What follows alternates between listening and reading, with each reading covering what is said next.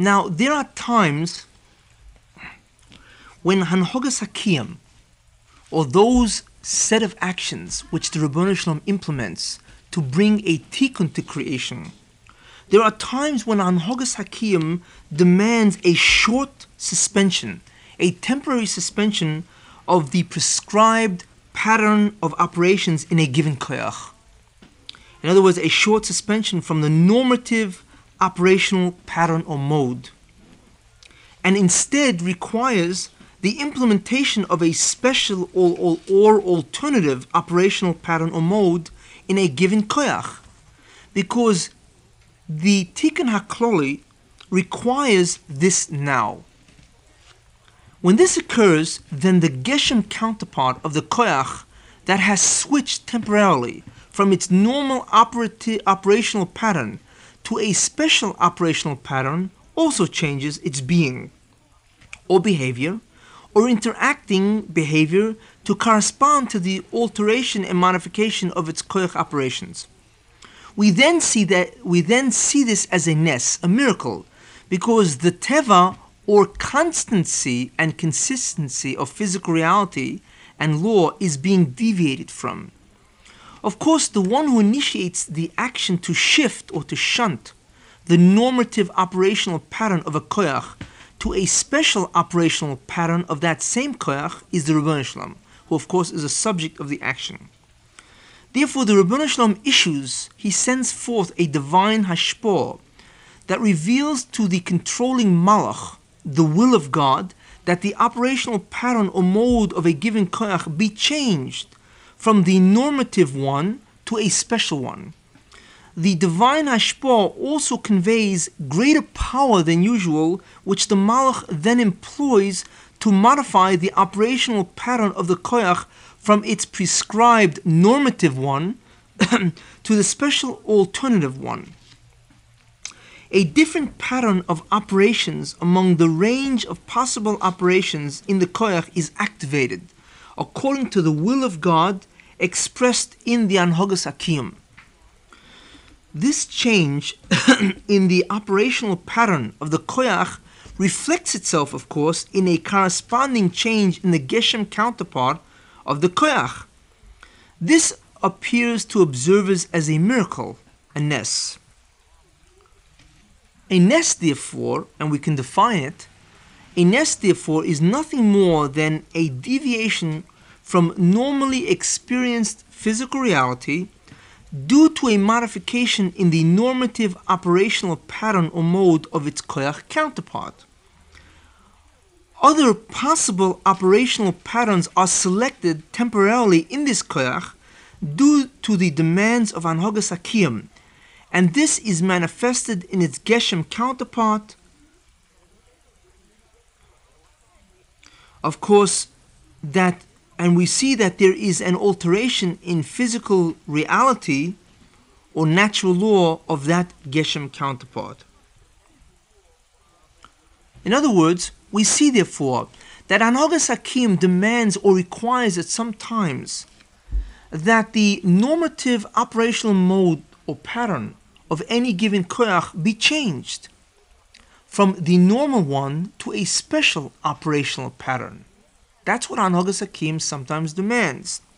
Therefore, what happens is the Ribbono Shel Olam is mashpia additional power to a malach, and he informs the malach that he wants the malach now to operate that koyach not the way it was operating the koyach previously, but he wants the malach now to operate the koyach according to other possible patterns of operations, because it is these special patterns of operations that will now bring the Tikkun HaKloli closer.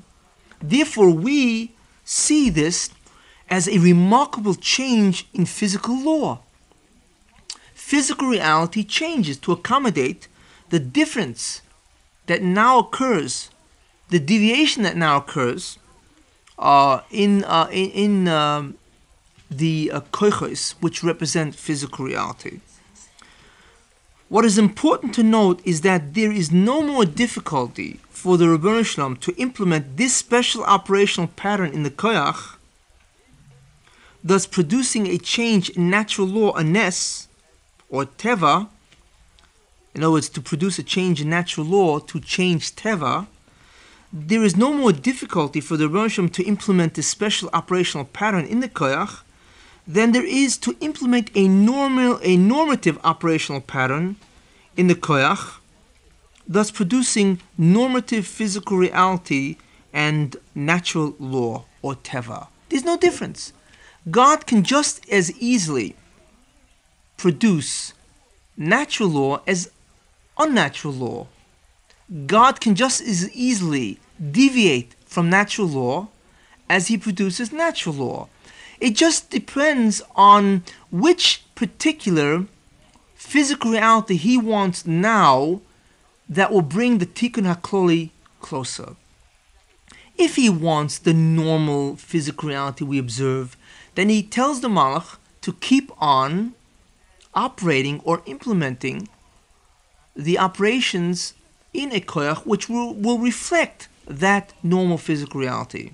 If, however, the Ribbono Shel Olam decides at a point in time that the Tikkun HaKloli, the Tikkun of the Bria, will be better advanced if physical reality changes, then he will command the Malach and give more power through a divine hashpah to change the normal operational pattern to a special operational pattern, and therefore the Malach then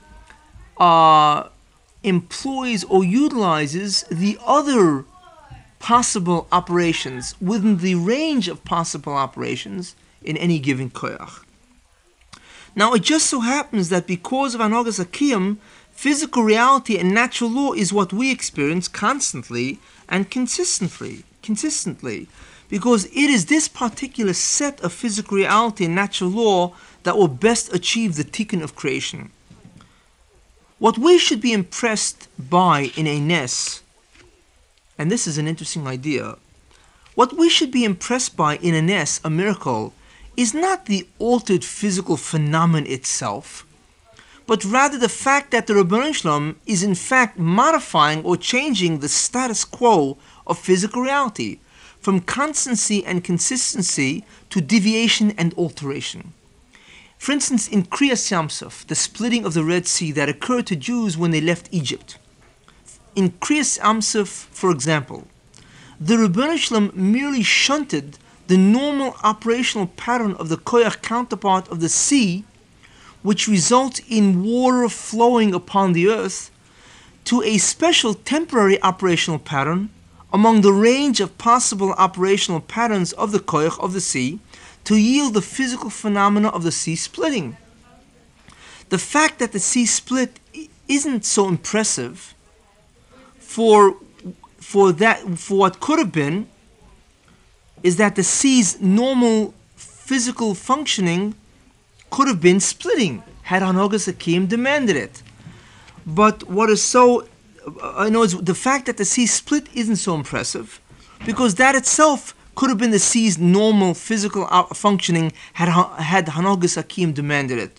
But rather the change from teva to nes, from constancy and consistency to alteration and modification, is what is so remarkable and unusual.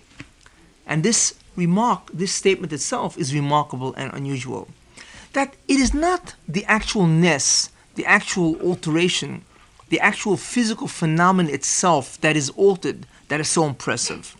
But it is rather the fact that the Ribbono Shel Olam altered and modified physical reality to accommodate Hanogas HaKiyum. That is what is remarkable.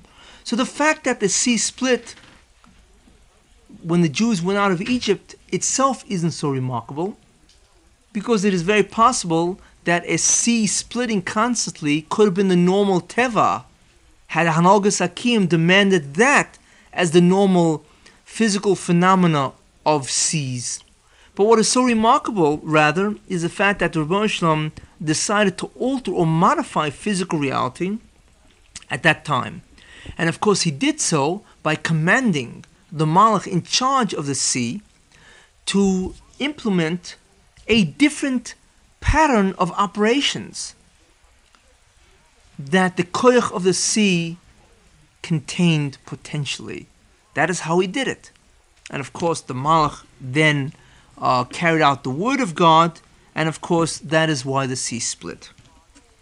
Now, there are times when Hanhogas Hamishpat, those acts of God, or those particular set of acts of God which are in consequence of man's acts, to either reward or punish man, there are times when Hanhogas Hamishpat demands that a miracle or a nes occurs. A person's schus or merit may be at times so great that he is worthy of God's altering natural physical phenomena for his sake. But even here, the nest must advance the tikkun of the Bria in order to be done. For instance, we see by Avram in the furnace, when he was thrown in the furnace by Nimrod, we see that a miracle occurred, that Avram was saved. But what that really means is that, or rather the schus, what was the merit that Avram had, is that he gave up his life for belief in God. Now that was a great schus. But the miracle happened not so much because of the merit or schus of Avram, that he gave up his life for God, or he was willing to give up his life for God, but rather the miracle occurred because it was necessary for Avram to father a nation. Therefore, Hanhogas Hakim demanded that a miracle occur because of the merit of Avram, because that miracle would ensure Hanhogas Hakim, that the world would reach its ultimate purpose. The same thing with the Esamakas, the 10 plagues that occurred in Egypt. The schus of the Jews, of course, is that they suffered in Egypt for, of course, 210 years, and they removed the zoyama, the influence of tumah, of the sitra achra, of evil, from the bria, from creation. That was their schus. But it was necessary that these 10 miracles or 10 plagues happen, and they were all, of course, miracles, because it was necessary for the Jews to receive Torah at Sinai, and as a result to be Masak in creation. Therefore, Hanhogas Hakim demanded that Jews be saved from Egypt, and it demanded that the Rebbeinu Shalom implement, of course, an alteration in physical reality, and that resulted in the 10 plagues. Now that we understand exactly what Teva is, what natural law is, or what natural physical phenomena is, also, now that we understand what a nes is, a miracle is, we can now readily understand how Shinui Teva, how white magic or deviation from natural law is performed and why it works. Man can manipulate through free will the physical world in a natural fashion by interacting with the entities of this world. However, when manipulating the physical world in this particular manner, he must conform against his will to the physical limitations and boundaries imposed upon him by physical law. He can never violate or alter in any way or modify physical law unless that physical modification that he achieves is part of that physical law itself, and therefore permits naturally such an alteration and change. Thus, if a man wishes to cut an object, he must utilize a device that can cut, for instance a knife or a saw. There is absolutely no other way physically that objects can be cut.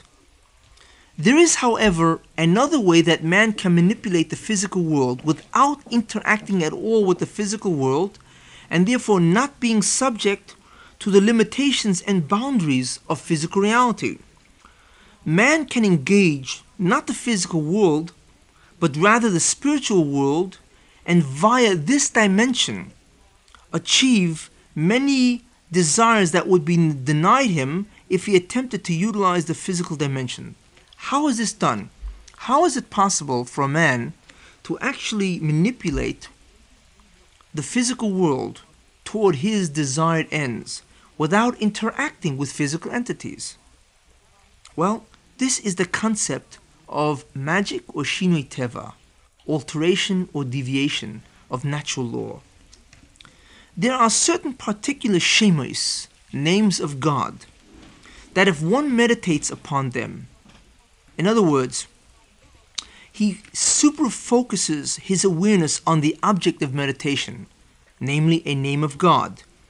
And we know what that is, that he has super focused awareness without any bodily or sensory sensations present in the mind, and also that he has excluded all extraneous mental inputs such as thoughts, images, or feelings.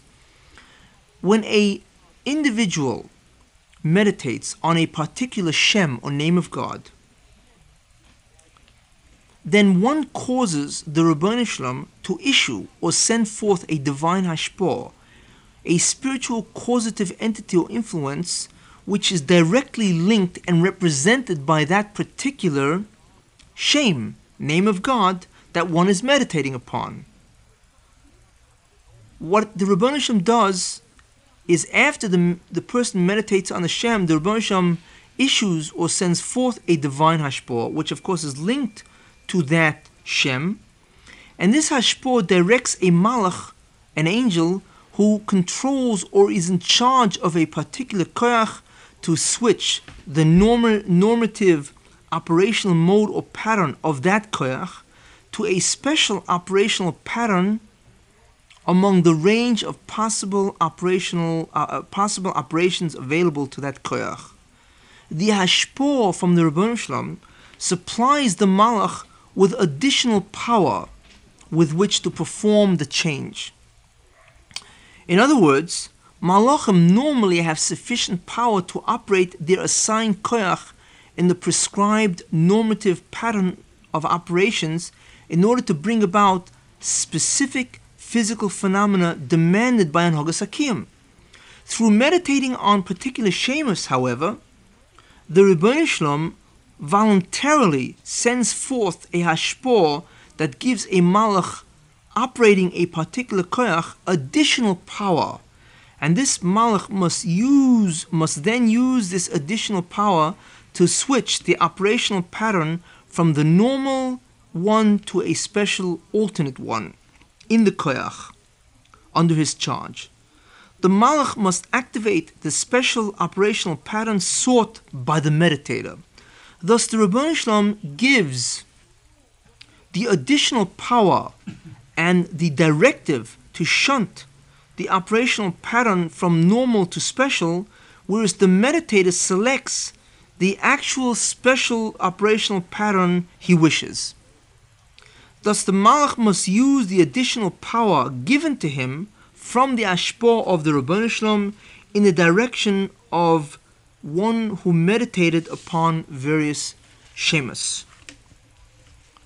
In other words, if somebody meditates on a particular name of God, the Ribbono Shel Olam then sends forth a divine hashpah which tells the malach that he must now implement not the normative operational pattern of the koyach, but he must implement a special operational pattern.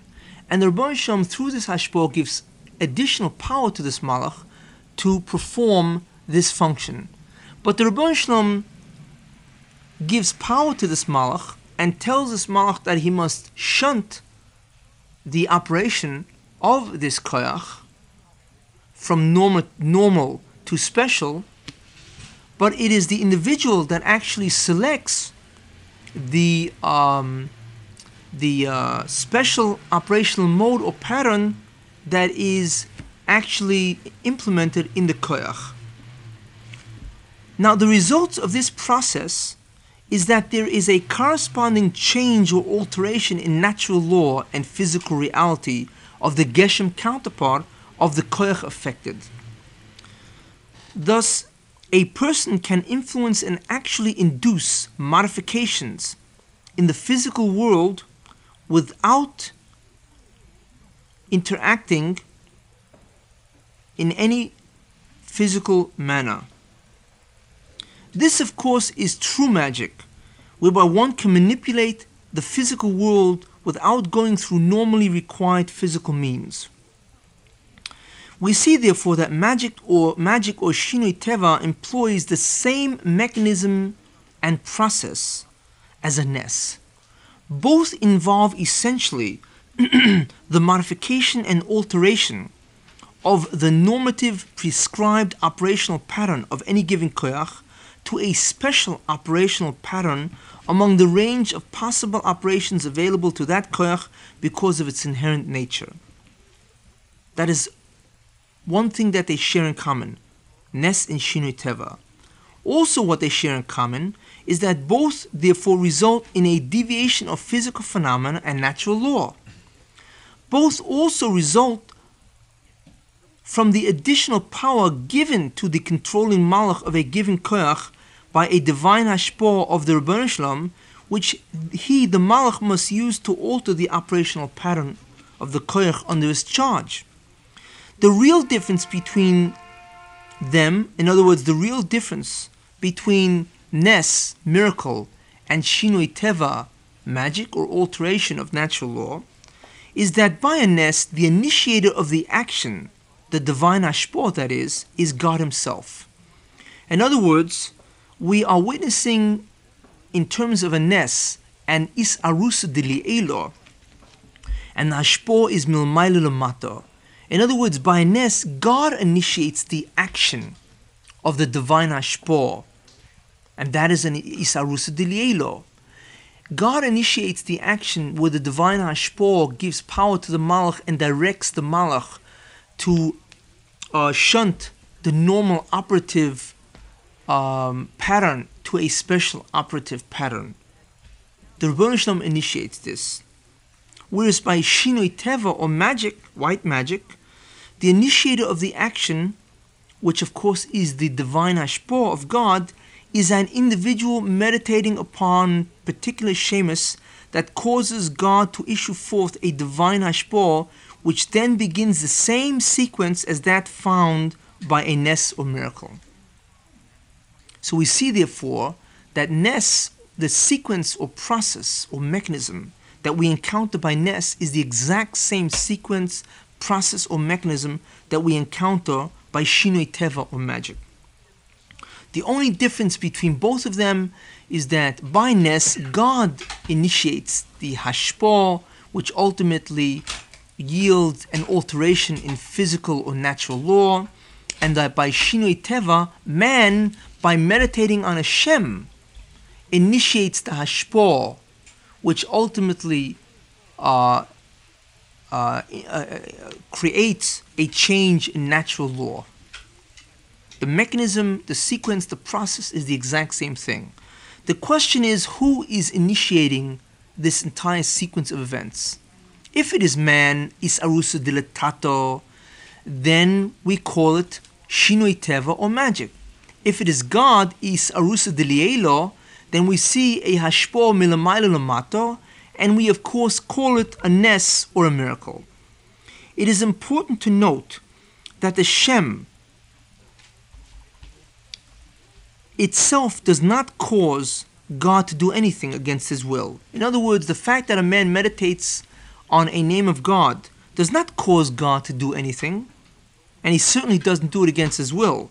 Rather, the Ribbono Shel Olam ordained, and this is his wish, his ratzon, that if one meditates upon shemus, particular names of God, in a prescribed, correct, and precise manner, then he, God, will voluntarily send forth a divine hashpor corresponding to that particular Shem or name of God that is meditated upon by the individual. That is what the Ribbono Shel Olam ordained. Thus we see that the Ribbono Shel Olam gave man the ability to manipulate creation in a spiritual manner, in other words, where man interacts with the spiritual universe via meditation upon a particular name of God, just as he gave him the ability and power to do so in a physical and natural manner. The two are the same, however, in that man cannot use either the spiritual or physical method to do absolutely anything he wishes, but rather is actually restricted by the particular limitations and boundaries of both processes. and that's an important idea, that even Shinoi Teva, even if you can get the Malach to implement a special operational pattern, it doesn't mean that the Malach will do everything you want it to do. Even the process of magic has limitations. The manner in which man manipulates things in a natural manner is thus limited by the laws of natural phenomena and the properties of matter. The same is also true of man's manipulation of things in a spiritual manner. He can only do so within the defined limits and parameters and through the specific procedures assigned to this spiritual phenomena, namely magic or Shinoi Teva. Again, neither of these procedures can be used in any way one wishes. They are both circumscribed by limitations and conditions, as well as the extent and manner in which they can successfully be used. Sometimes in magic, the result itself is impossible, even if the method or procedure is correctly performed, because the individual is up against the limitations or restrictions or parameters that magic has. And therefore, he cannot implement magic even though he performs the correct procedure. So we see therefore that in order for a person to perform Shinoi Teva or magic, he has to subscribe to a precise, correct procedure, and it will only work within specific limitations or boundaries. You cannot do whatever you want to do, even if you are employing the specific spiritual phenomena of magic. Just like you cannot do what you want to do, even if you are intervening or interacting with the physical world. You are restricted by physical laws. It's true in both cases. So just like if you want to cut something, you must use a cutting device. The same thing if you want to get something, for instance, to levitate in midair. You must perform a specific procedure, and you have to hope that levitation in midair will be possible via that procedure. For instance, if you want to take the universe and take the sun and change its course, then no magic will help you, because there is no koyach that will listen to a malach trying to implement that particular phenomena. In other words, to alter the course of the sun doesn't seem possible within the realms of man. It is possible to be performed, but only within the realm of God. We see that the Rebbeinu Shalom stopped the sun from setting by the time from Yoshua and so on. In other words, there is such a possibility, but it does not mean that man can duplicate Ness all the time. We cannot always perform the same ability. We cannot always change natural law the way the Rebbeinu Shalom does it. He can do whatever he wants. We can only do, if we use these procedures of magic, we can only perform certain deviations of the physical universe. A person meditating on Hashem and therefore correctly employing the device of magic cannot do what he wants. He is limited and restricted to what the outcome, the desired outcome can be. Now, the phenomenon of magic in reality really involves the coercion of angels through meditating upon names of God. And that, of course, is not always the best thing to engage in. Because remember, when you meditate upon a Shem of God and God directs a divine hashpah toward that particular malach, you are really coercing that malach to do what you want to do. Because he will change the operation of the koyach in the direction that you want him to. Now, coercing angels, of course, is not always the best thing, because if you are not worthy of this particular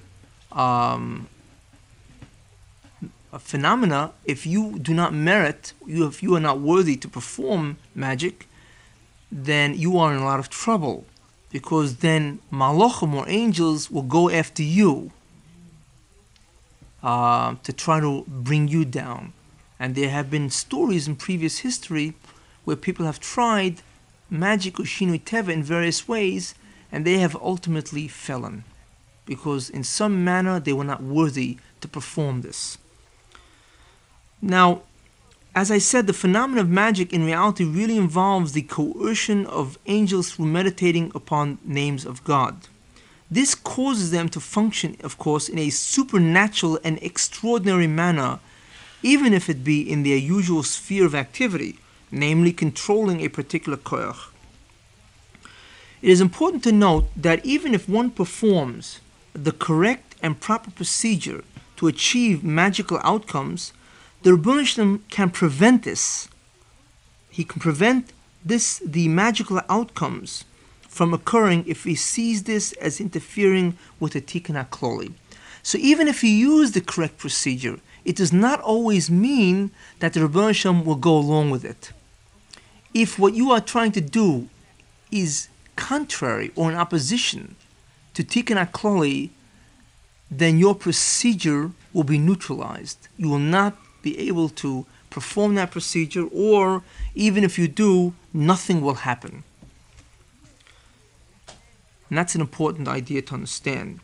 That magic itself, whether it works or not, is determined by Anhogas HaKiyum.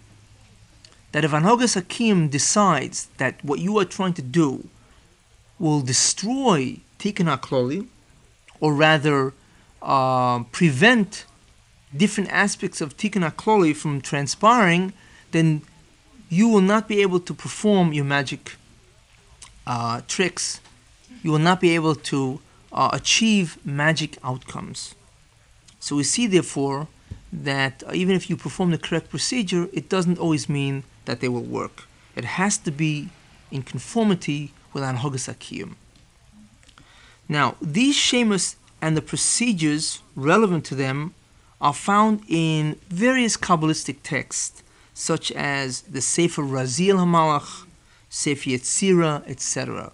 There are different Kabbalistic texts that deals with what shemus should be meditated upon, and what is the procedure, of course, for getting the Rebbeinu Shalom to invoke specific hashpos. It contains names of angels, names of malachim, the angels that are assigned over different koiches, which angels are assigned over different physical phenomena, and so on. You have Sfarim that talk about it. But like I say, you have to be very careful. It should be stated that even though these procedures and resulting phenomena are generally permitted, it is obvious that it is not appropriate or proper for an ordinary common man to make use of them. Chazal thus say in Pirkei Avos that he who makes use of the crown will pass away. And the crown refers, of course, to the hashpos, or the divine hashpos, or influences of God. In other words, he who makes use of the crown, the names of God, to invoke the hashpos of God, will pass away. Things such as magic, things such as these are only permitted to holy individuals who are true kedoshim and tzaddikim, who are close to Rebbeinu Shalom, who are attached to God, and who obey the will of God. And you should know, even these individuals, furthermore, only use these procedures to sanctify God's name and to do His ratzon. In other words, they themselves will only use or employ these procedures which can bring about shinui teva, or magical outcomes, because they need them towards serving God or doing something that will advance the tikkun. That is the only reason why they use them. They don't use them at any other time. Now, even an unworthy person may not be prevented from attaining results, magical outcomes, if he follows the proper procedures. But even if that unworthy person is successful in attaining those results, he can still be punished for engaging in these areas.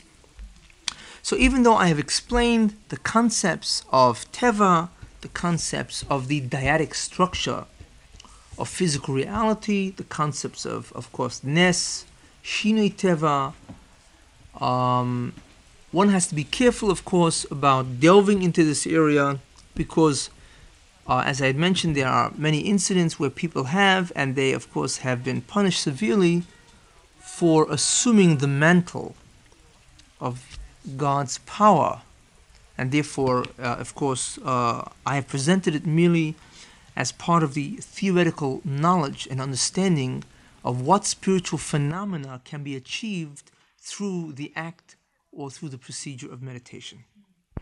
Now, I had mentioned previously that the only ones who should use the mechanism or the device of Shinui Teva, magic or alteration of natural law, should be Kedoshim and Tzaddikim, because when they use it only in the service of the Ribbono Shel Olam to fulfill His will. A classic case of such an instance is by Moshe Rabbeinu when he was in Egypt and he encountered the Egyptian beating a Jew. And he uttered a shame, he meditated upon Hashem, and of course the Mitri died. Now Moshe Rabbeinu employed the same idea, the same device, and that is that he employed the use of a Shem, and what this did, of course, is that the Ribbono Shel Olam invoked the Hashpah, a divine influence, as a result of the Shem which Moshe Rabbeinu uttered or meditated upon, and of course this sent a directive to the Malach who was in charge of the Koyach that was the counterpart of this Egyptian, and of course the Malach extinguished the life of this Egyptian by manipulating or causing an operation in the Egyptian's Koyach in such an area where it would terminate the Egyptian's life. That is really the way Moshe Rabbeinu, this is the device that he used, and this is a further example of the concept of Shinui Teva, or white magic, which was employed in the service of Tzaddikim. And of course he used this in order that the Egyptian should not, of course, kill the Jew. Now let us go further. We saw previously that as regards the spiritual phenomenon or experience of Nevuah and Ruach HaKodesh, prophecy and divine inspiration, or the Holy Spirit, since the result or the outcome of the procedure of meditation upon various shemus or names of God was attachment to either the Shekhinah or a spiritual, or either the Shekhinah or divine presence, or a spiritual being, then it was necessary for the meditator to engage strenuously in the avodah, in the task of precious, which of course is a detachment state. It is detachment from Geshem or materialism. These are the avodas which I had mentioned previously that are the prerequisite condition for the meditator to have succeeded in order to bring about the spiritual phenomena of Ruach HaKodesh and Nevuah. And I had mentioned previously that there were 4 states that the meditator had to achieve prerequisite to the employment of the procedure of meditation. Now, one of these was called precious. In other words, that the meditator had to engage in the avodah, or the task of precious, which is a detachment state, detachment that is from Geshem, materialism. Now, the second avodah, which was necessary for the meditator to engage in strenuously in order for him to experience the phenomena of Nevuah and Ruach HaKodesh, was the avodah of Tahara, or purity, the purity state. And of course that means purity from the spiritual entity called Tumah. And we know that Tumah is a spiritual entity that resides in a spiritual plane.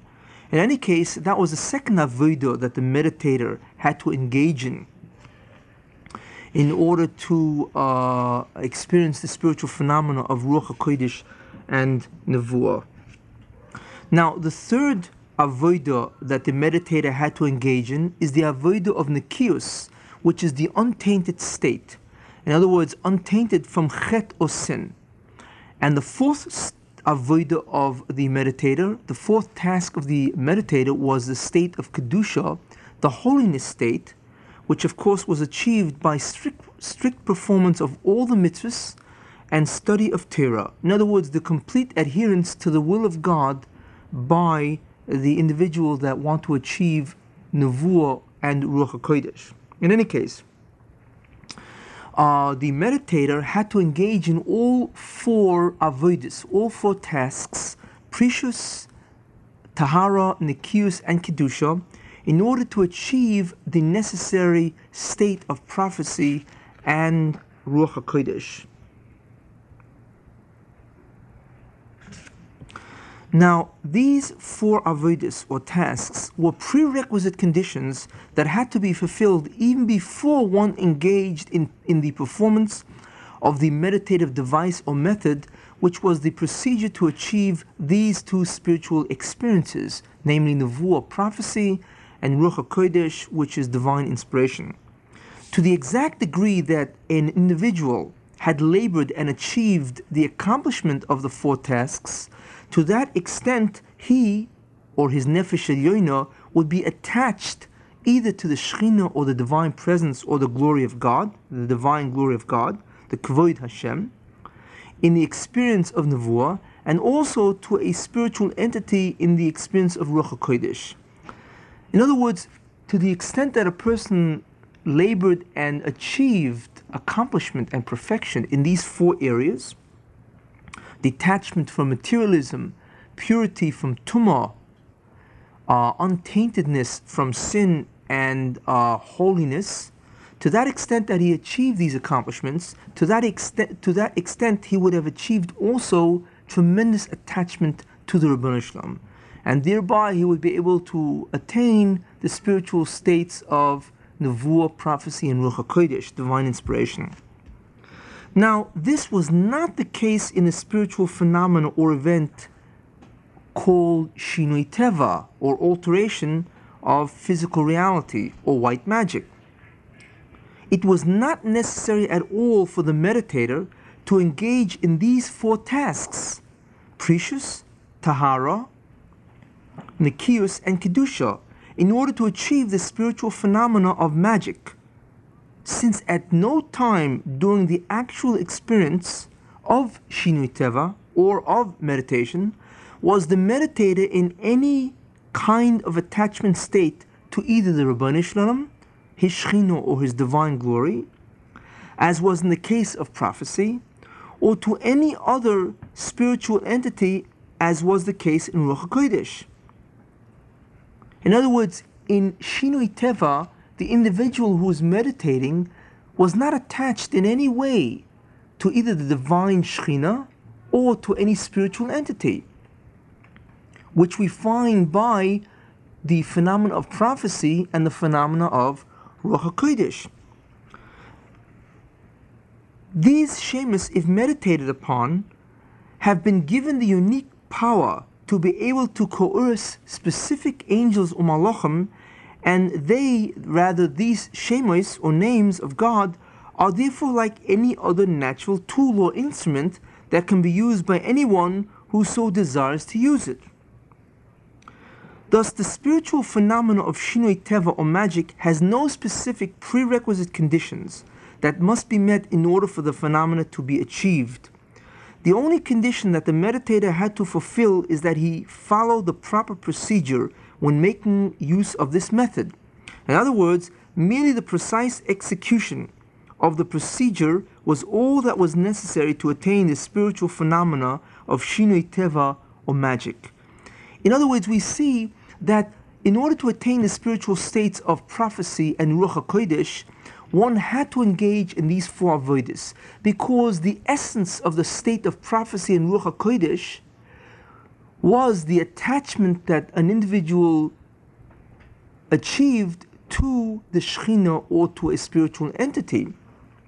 And with this attachment, he then could achieve, of course, spiritual enlightenment, knowledge, and other phenomena. But the phenomena of Shinui Teva did not at all involve the attachment of any spiritual entity toward the meditator. Therefore, it wasn't necessary for that individual to engage in any of the tasks that was necessary for the attainment of Ruach HaKodesh and Nevuah. He did not have to engage in these four tasks because he was not becoming attached to any spiritual entity. Therefore, he didn't have to engage in those tasks which would remove impediments toward attachment of a spiritual entity to his nefesh elyoina. Therefore, he did not have to engage in those tasks as regards shinui teva or magic.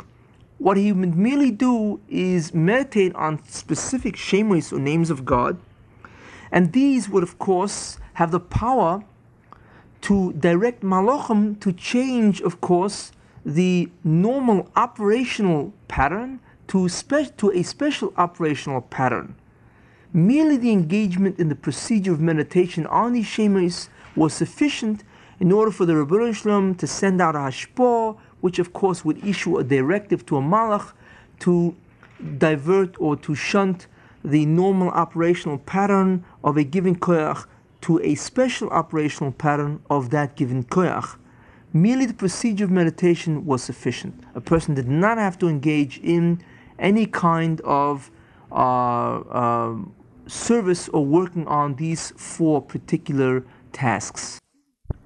Now, previously, I had mentioned that we can understand spiritual phenomena or events or experiences in terms of their sequence. And I had mentioned that there are four stages or four elements. The first stage is called the procedure. The second element is called the results of the procedure. The third element, of course, is the ultimate consequences of the procedure. And the fourth element was the conditions that had to be fulfilled. And there were two kinds: prerequisite conditions that had to be fulfilled for the spiritual phenomena to be achieved, and procedural conditions that had to be filled for the phenomena to be achieved. And that's the way I want to summarize the third spiritual phenomena called shinui teva or magic. Now, therefore, in summary, what was the procedure of shinui teva? And the answer to that is that it is the meditative method or device upon a particular Shem. And that Shem or name of God is the Kabbalistic instrument that was employed, that was the object of super-focused awareness. Now, this was the procedure to achieve, of course, shinui teva or magic. What was the result of the procedure? The result of the procedure was that the Ribbono Shel Olam issues a divine influence or hashpah that conveys two things. One is that it conveys the will of God, and that will is that to shunt the normative operational pattern of a given koyach to a special operational pattern of that given koyach, of course, of the range of possible operations available to that koyach. This was the first aspect of the will of God that was included or conveyed in the hashpah. And the second aspect that was conveyed in the hashpah, of course, was that it contained the power to accomplish this order or command. Now, as part of the results of the procedure, this hashpah or divine influence was directed or transmitted to that particular malach in charge of the koyach or transcendental force that was the subject of the divine command. The malach then was coerced and compelled to utilize this additional power contained in the divine hashpah to implement that special operational pattern that the meditator desired. Now, this was the result of the procedure, that there was an additional power given to the malach due to a divine hashpah, and the malach used this additional power, of course, to change the normative operational pattern of the koyach to a special operational pattern of that koyach. Now, the ultimate consequence, of course, of the procedure is that there was a corresponding alteration of natural law or physical phenomena, and we call this magic or shinui teva.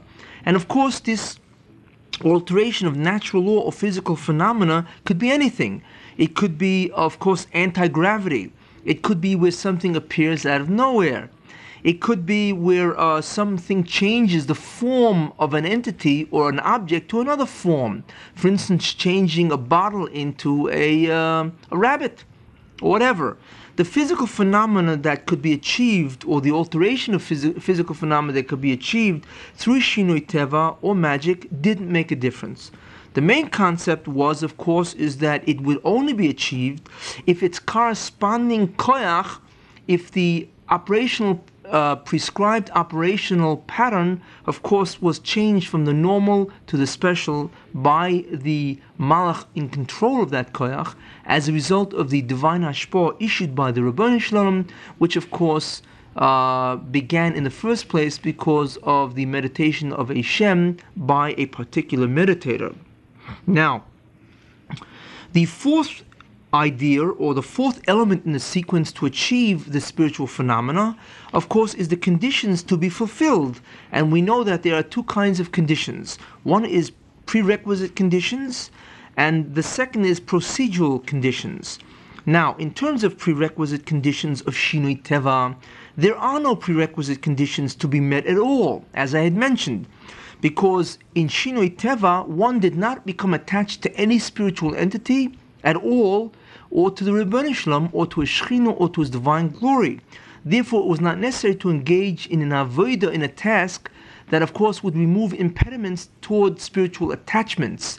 Therefore, there was no procedural conditions that were necessary. I should say there were no prerequisite conditions that were necessary in order for one to achieve the spiritual phenomena of Shinui Teva, or magic. However, there was procedural conditions that were necessary, and that is the precise execution of the concept, or rather the precise execution of the correct procedure. And of course, this was the only condition that was necessary for the attainment of Shinui Teva, or magic. This then is a summary of the third spiritual phenomena that could be achieved through the meditative device or method. So we see therefore basically what Shinui Teva was, that it was a spiritual phenomena, and it of course involved alterations in the operations of a koyach from its normal state to a special state. And of course the entire sequence began because an individual used the meditative device and he meditated upon a particular Shem in order, of course, to activate or to invoke a divine hashpah as a result of that meditation upon that Shem. We now come to the fourth and last spiritual phenomenon or experience that can be achieved through the meditative method or device that I will be discussing.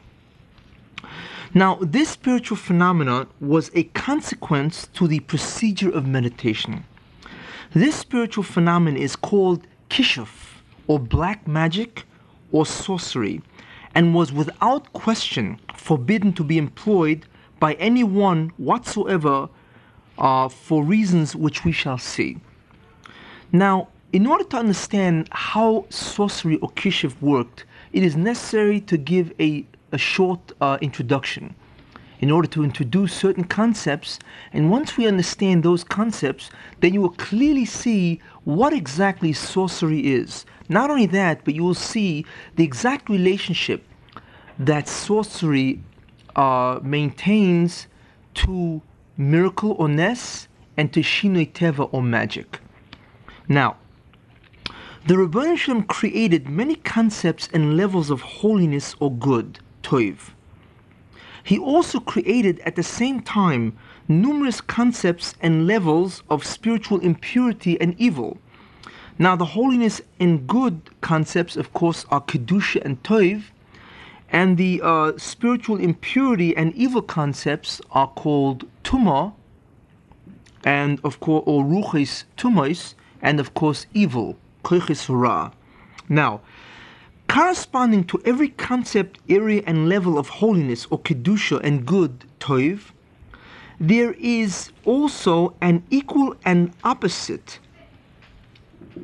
concept, area, and level of spiritual impurity and evil.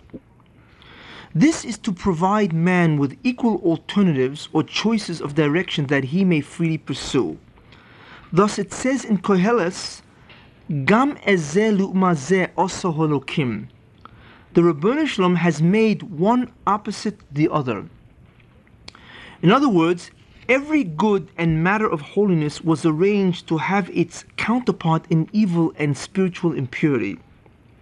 And this is a very important idea, that in every way that we can understand good and holiness, in that exact same way there is a counterpart in evil and spiritual impurity. And this is what the Ribbono Shel Olam desired. And he made this so that if somebody wants to have access to holiness, then he could have access to all the different levels and degrees and areas of holiness. And if somebody wants to have access to evil, he could have access to evil again to the areas and levels that he would desire, in the exact same way that he could have access to the areas and levels of holiness. In other words, it's up to you. But if you want to choose either good or evil, you can acquire the exact same level and degrees in either area. Now, what is man's task? Man's task, therefore, is to simply choose the good and reject the evil. Man's task, his avodah, the purpose of man, is to reject the influence and effect of evil in every possible manner and on all levels until both the producer of evil and Tumah, which of course is the angel Samael, or as he is also called Satan, or as he is also called Yetzer Hara, or as he is also called Malach HaMoves. The idea is that man's task is to reject the influence and evil and the effect of evil in every possible manner and on all levels until both the producer of evil and all aspects of evil and Tumah, spiritual impurity, is completely obliterated and eradicated from all creation. Now, just as an aside, Samael is the name of the angel that is in control of all the forces of evil. And he is also known by three other names: the Yetzer Hara, the evil inclination; the Satan, the adversary or prosecutor; and the Malach HaMoves, the angel of death. And the reason why he has three other names is because he also has three different functions. The first function is that he tries to tempt man, to get him to sin, to induce or seduce man to sin. The second, in that capacity, he is called the Yetzer Hara. The second function of the Samael is to prosecute an individual if he has sinned, and to that extent, to that function, the Samael is called the Satan or the prosecutor. And the third function of Samael is the Malach HaMoves, whereby if a person sins and he is successfully judged to be guilty of some kind of punishment, then the one who executes the punishment, of course, is the Malach HaMoves, the angel of death, or Samael in his function or in his role as the angel of death. And that is why the Malach HaMoves, or rather the Satan, or rather the Yetzer Hara, that is why Samael is called all three names, because they describe and indicate the three different roles of Samael. Now, as I said, the task of an individual is to completely eradicate, destroy, annihilate, and obliterate Samael himself, and also the influence of Samael throughout all creation. Man must remove evil and Tumah from his own essence as well as from creation in general. In doing so, he would permanently establish holiness or kedusha and good or toiv, both in himself and in the universe as a whole forever. It is the Ribbono Shel Olam's will that evil be annihilated from creation. That is the will of God, and really that's the reason why evil was created in the first place, that man may annihilate evil from creation. It is the purpose of evil to function only during the period of man's strivings, his avodah, his task in Olam Hazeh, and not thereafter in Olam Haba. Evil has a short and temporary existence, and it is man's purpose, of course, to eradicate evil. And in order to make sure that evil will be eradicated, the Ribbono Shel Olam, of course, institutes the Anhogas HaYichud. And of course, part of the idea or the goal of Anhogas HaYichud is to eradicate evil through the instrumentality of man, and thereby bring a Tikkun HaKloli, a general correction or modification or rectification to all creation. In other words, Tikkun HaKloli includes the concept of the eradication of evil, just as it includes the concept of the Gil Yechudoi, the ultimate revelation of God's oneness and the perception of that oneness throughout all creation. Now, as an outcome of this exact counterpart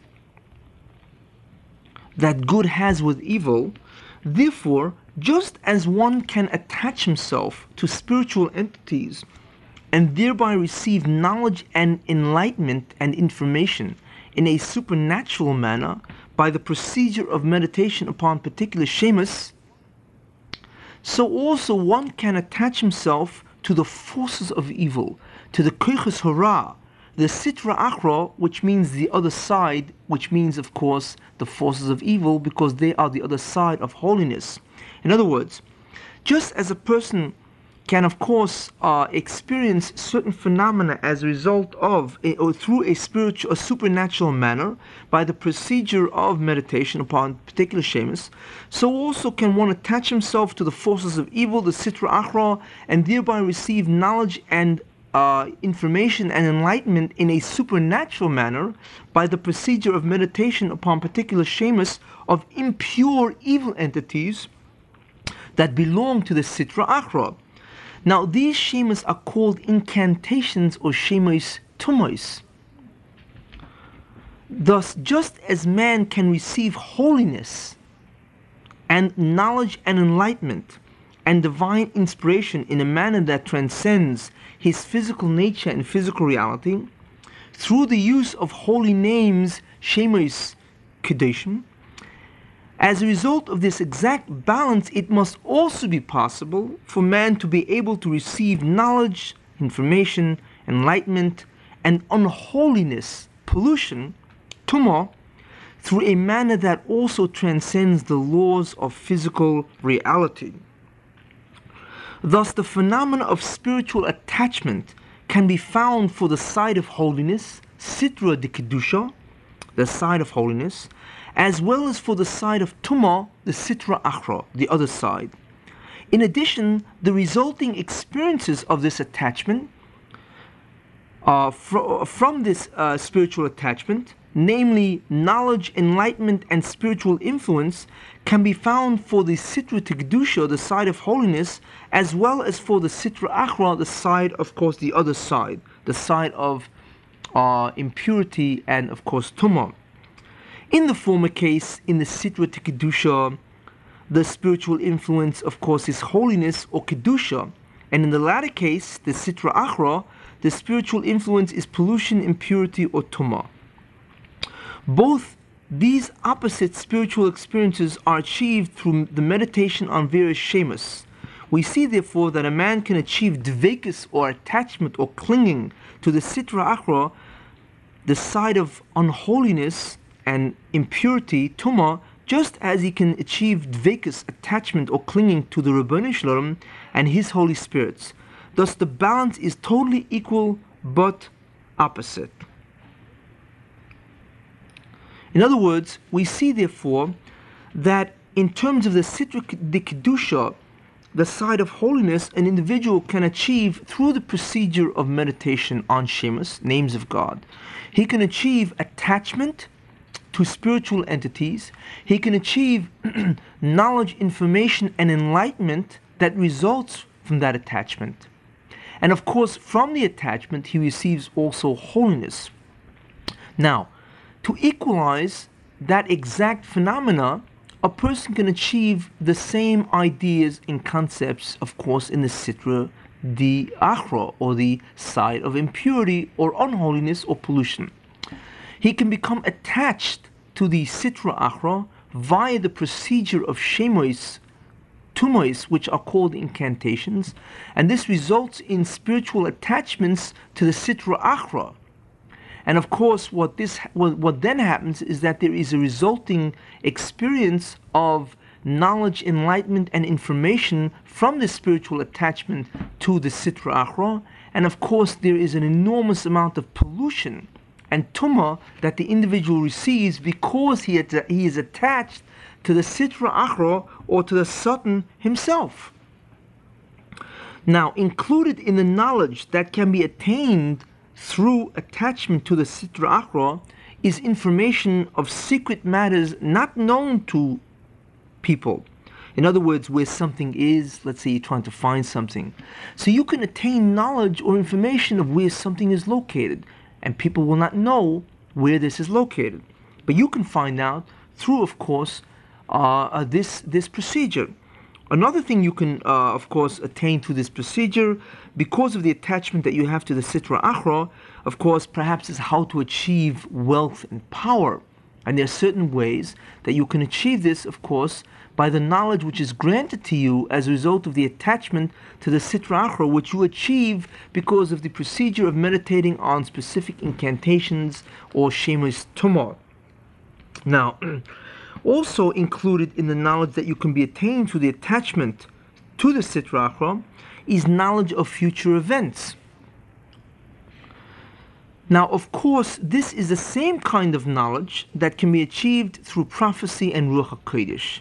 Again, you see that the balance is always equal but opposite. What you can achieve with a Sitra de Kedusha through prophecy and Ruach HaKodesh, you can also achieve through Sitra Achra by attaching yourself to the Sitra Achra through meditating on incantations. You can achieve the same results. Now, there is something, however, that I must say. When a person engages on this path of achieving spiritual phenomena through attachment to the Sitra Achra, in effect, he is giving the Sitra Achra almost unlimited control and power on his soul or Nefesh Elyoinah. That is the price you pay for engaging the Sitra Achra. Thus, he ultimately is completely destroyed, because that is always the outcome of anyone who associates himself in a strong degree with the Sitra Achra, with the Satan or Samuel. The Satan's desire is really the annihilation of all mankind. And this desire is not mitigated or removed just because one wishes to attach himself to the Satan. One cannot bribe or deter the Satan from his totally evil designs just because one decides to associate and thereby show loyalty and honor to the Satan. The more one engages in the performance of this procedure and thereby attains attachment to the Sitra Achra with resulting tumah and knowledge, the more he imperils his Nefesh Elyoinah to total destruction or ibud. And that is really what happens to all these people that engage in, of course, meditating on incantations and trying to attain spiritual phenomena as a result of the attachment that you attain to the Sitra Achra. Ultimately, he winds up destroying you, because that is his designs on all mankind. And just because you show him honor and loyalty by meditating on Shemus attached to the Sitra Achra, that doesn't mean that he's not interested in destroying you. On the contrary, he will use that very vehicle of becoming attached to you to destroy you ultimately, because he will infuse you with the Zoyhamor, pollution and tumah, which you'll never get rid of, because he is attached to you. Now, it is interesting, but there was a short story by Stephen Vincent Benet called The Devil and Daniel Webster, and this illustrates this concept very well. Now, I'm just showing you that this concept is known even to non-Jews, that if you make a pact with the devil because you want to attain, obviously, wealth and great power, which is really what that individual in the story wanted to attain, then what happens, of course, is that after the pact, or after the time limit that you have to attain this incredible wealth and power, what happens, of course, is that your soul is sold to the devil, to the Satan or the Sitra Achra. And of course, what he wants to do to you is destroy you. So he uses that pact, that agreement with you, to destroy you. And this concept is very well illustrated by that short story called The Devil and Daniel Webster. Also, the famous story of Faust illustrates the same concept, where this individual wanted to enter an agreement with the devil the Satan or Samuel, in order to achieve great wealth and power and also tremendous good looks. Ultimately, what happened to him, of course, is he also was destined to be destroyed by the Satan and Samuel. And that story of Faust also illustrates this. Now, in other words, they illustrate the concept that the Satan uses the agreement that you make with him solely to destroy you and for no other reason. Believe me, he doesn't, or he's not interested in allowing you to achieve wealth or power or anything else you desire, just to help you out. Of course, he's only interested in destroying you. The Satan benefits no one but himself. That is why he is completely evil. And the definition of evil is the negation, the interference of being in any sense that you can imagine. And the sole idea, the sole purpose and desire of the Satan is evil, which means that all he's interested in is to annihilate, destroy, obliterate all physical reality, all mankind. That is his entire desire. And even if he clings to you and grants you what you would like, that is only because the Ribbono Shel Olam decreed that if you meditate on certain shemes tumos, incantations, then he must attach himself to you and do what you wish. In other words, give you knowledge and information, of course, and of course, this is what he has to do as a result of your meditation on these shemes tumos. It is not because he wants to help you and benefit you. He's only interested in destroying you. But he uses this, of course, device, the fact that you want to employ his power to get enlightenment, knowledge, and of course, information. He uses that power, of course, to ultimately destroy you. It would seem, therefore, that it is for this reason that the Torah forbids the use of these shemes tumos, these incantations, to achieve spiritual phenomena through the Sitra Achra. For ultimately he clings to you and destroys you. Not only that, but dvekus, or attachment, or clinging to the Sitra Achra or to the Satan, is on the exact opposite end of dvekus to the Ribbono Shel Olam. And this dvekus to the Sitra Achra is the greatest richuk, distance or separation that you can achieve from the Ribbono Shel Olam. In other words, the way a person is misrachik himself, distances or separates himself from God in the greatest possible manner or degree, is if he attaches himself to Samuel or the Satan. Dvekus to the Satan is the exact opposite than dvekus to the Ribbono Shel Olam, and it is the greatest possible separation and distance that you can achieve from God. Now, besides the state of attachment and the resulting experiences of pollution, information and knowledge, one can also achieve other spiritual phenomena from the Sitra Achra through the procedural method of meditation upon specific incantations or shemes tumos. The Sitra Achra has the ability to issue forth a hashpah or influence with which he can accomplish things. This power is granted to him and given to him by the Ribbono Shel Olam, so that the Sitra Achra, the Satan, may accomplish those functions for which he was created for. Thus we see from the fact that the Sitra Achra himself can actually issue forth a divine hashpah, an influence, a spiritual causative force.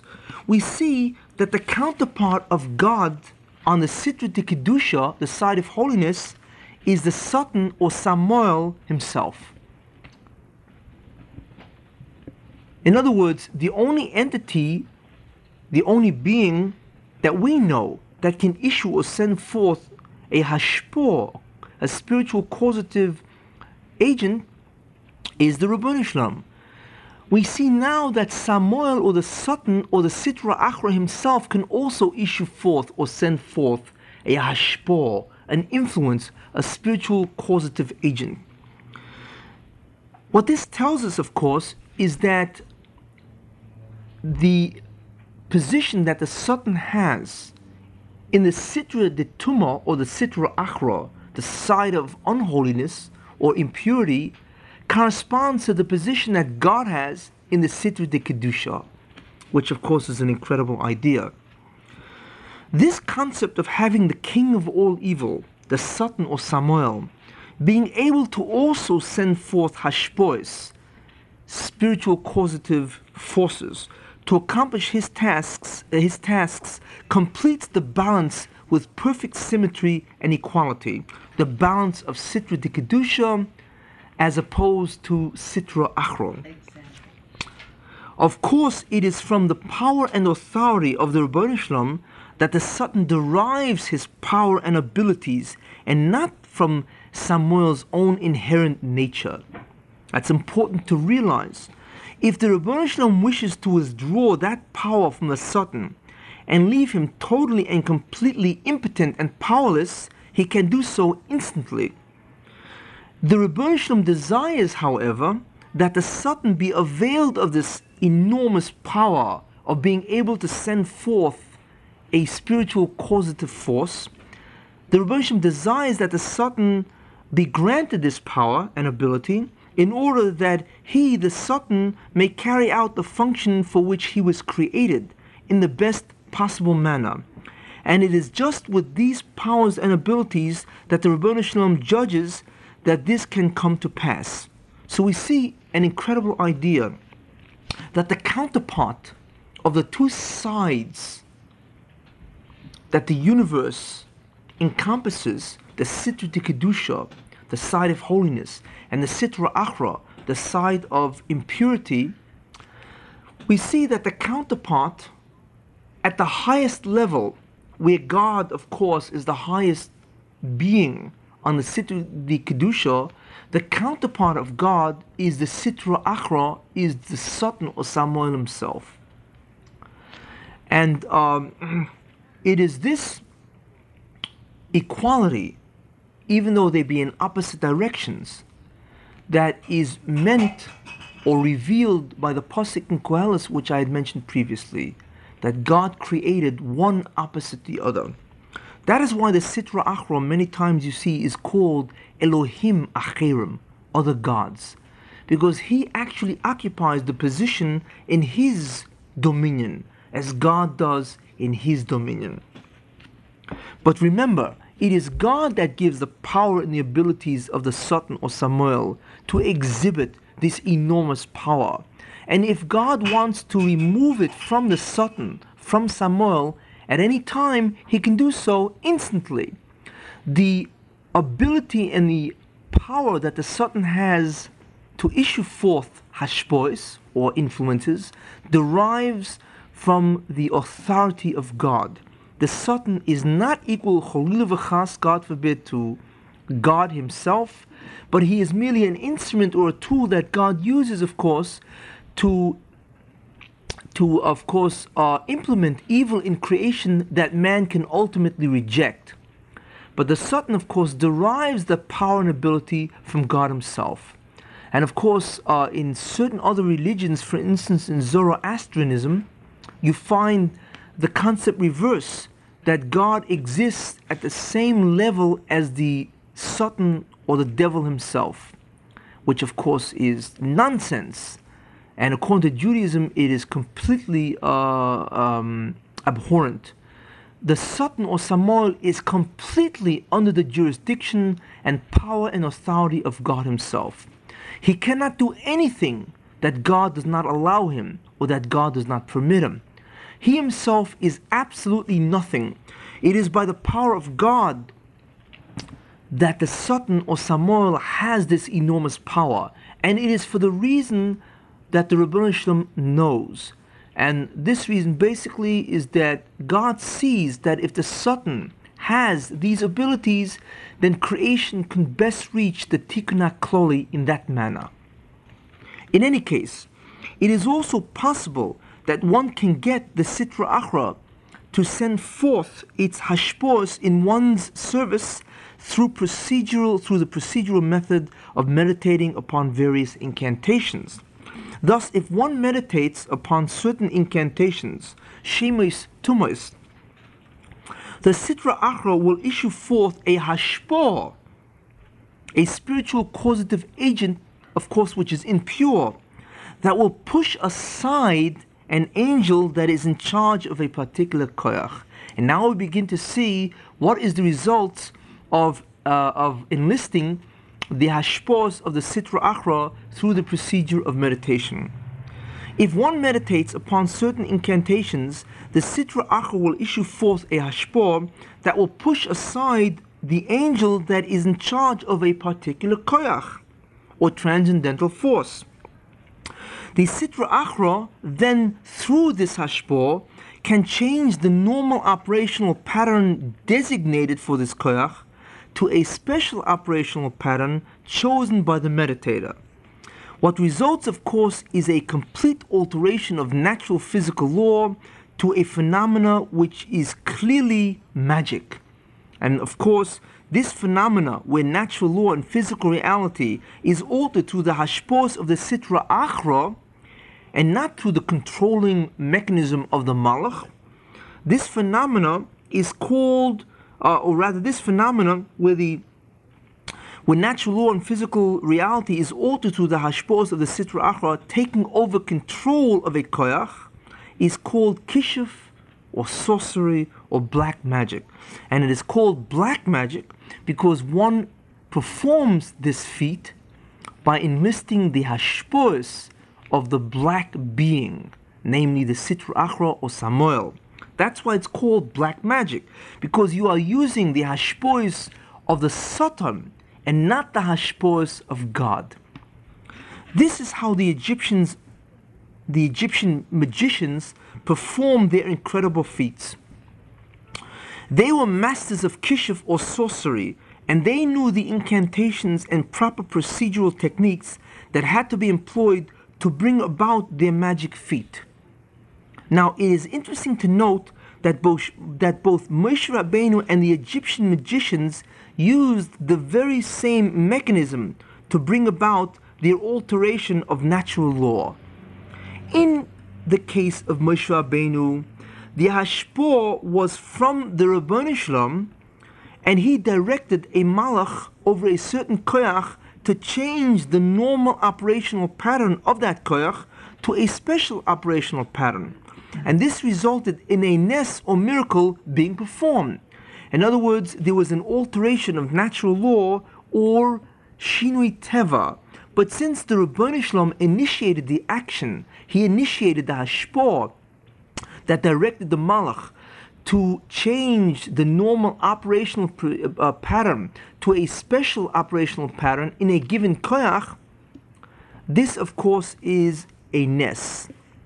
Now, in the case of the Egyptian magicians, they, through various incantations and meditations, used the hashpos of the Sitra Achra to push aside the controlling malach for a particular koyach, and to thus alter the normative operational pattern of that koyach to a special operational pattern, which resulted in the very same alteration of natural law and physical reality.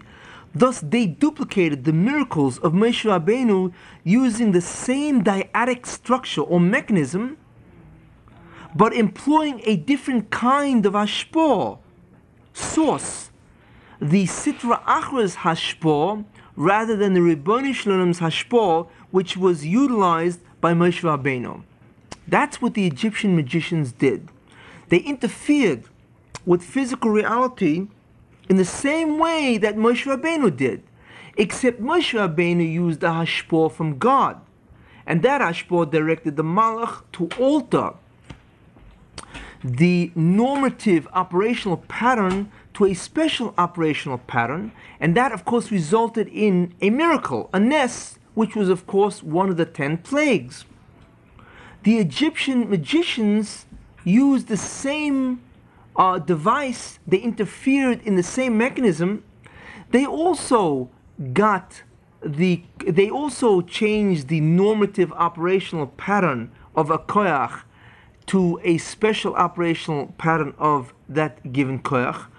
And therefore what resulted was the duplication of the same miracle or the same alteration of natural law and physical reality that Moshe Rabbeinu was able to achieve. But what they used was not the hashpah of God. They instead used, of course, the hashpah of the Sitra Achra through the procedure of meditation on specific incantations or Shemus Tumah. And it's interesting to note that they were able to duplicate almost everything Moshe Rabbeinu did until the plague of Kinim or lice. When Moshe Rabbeinu, for instance, changed a staff into a snake, they did the same thing. When Moshe Rabbeinu changed water to blood, they did the same thing. When Moshe Rabbeinu brought forth tzfardim, frogs, they did the same things. But when Moshe Rabbeinu got lice to cover the entire land of Egypt, they could not duplicate that device, that feat. Why? Because the hashpah of the Sitra Achra is not able to control a koyach that has its counterpart, a being that is smaller than a grain of barley. That is the law or the restriction of the hashpah of the Sitra Achra in terms of the fact that it cannot be done with that hashpah.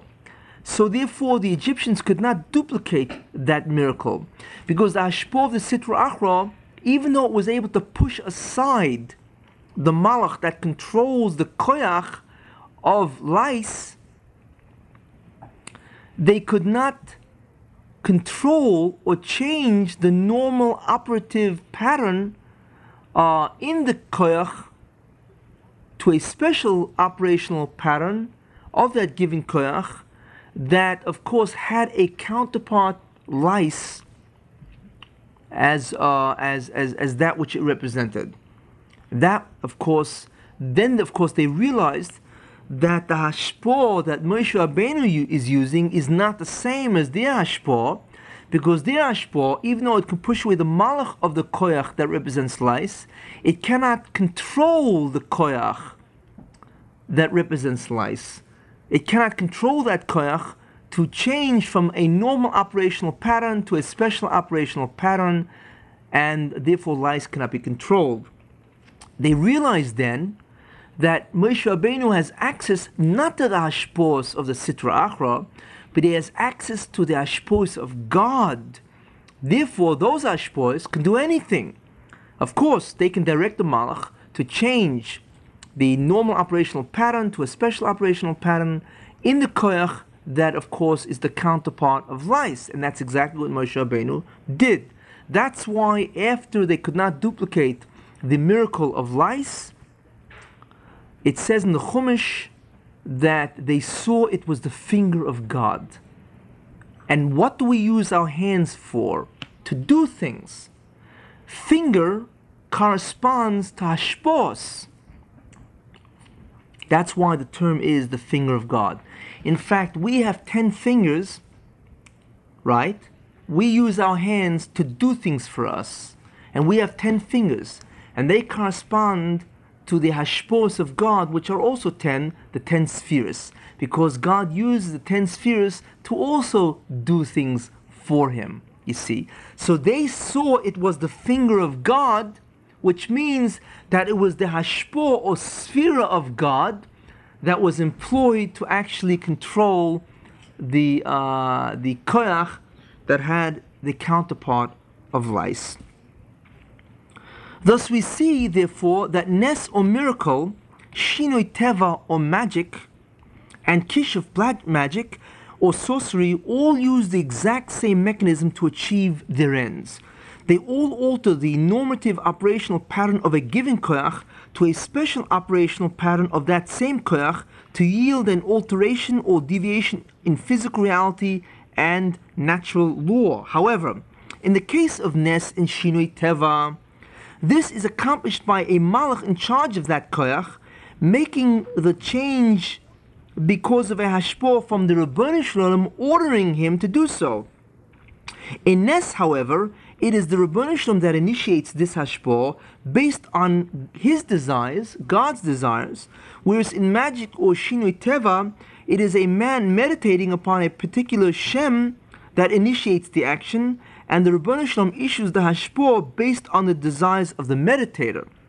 In the case of Kishuf, the normative operational pattern is changed to a special operational pattern of a particular koyach due to a hashpah of the Sitra Achra, and not through the controlling malach of that koyach or through the hashpah of the Ribbono Shel Olam. We therefore see that Nes or miracle, Shinui Teva or magic, white magic, and Kishuf, black magic or sorcery, uses the same dyadic structure, the same dyadic mechanism of physical reality. They both intervene in the koyach in order to alter physical law. They both they both implement a change in a koyach to change its normative operational pattern to a special operational pattern, and thereby, through that implementation, of course, they can achieve the result of alteration of natural law and alteration of physical reality. But the way they bring about this change is different. Nes and Shinui Teva bring about this change, this implementation, through the hashpos of the Ribbono Shel Olam, and Nes brings about the implementation through the initiation of God Himself, whereas Shinui Teva brings about this implementation of change through the hashpos of the Ribbono Shel Olam, but at the instigation or the initiation of an individual meditating upon Hashem. However, Kishuf or sorcery or black magic also implements a change in the koyach to achieve the same result of alteration of natural law in physical reality.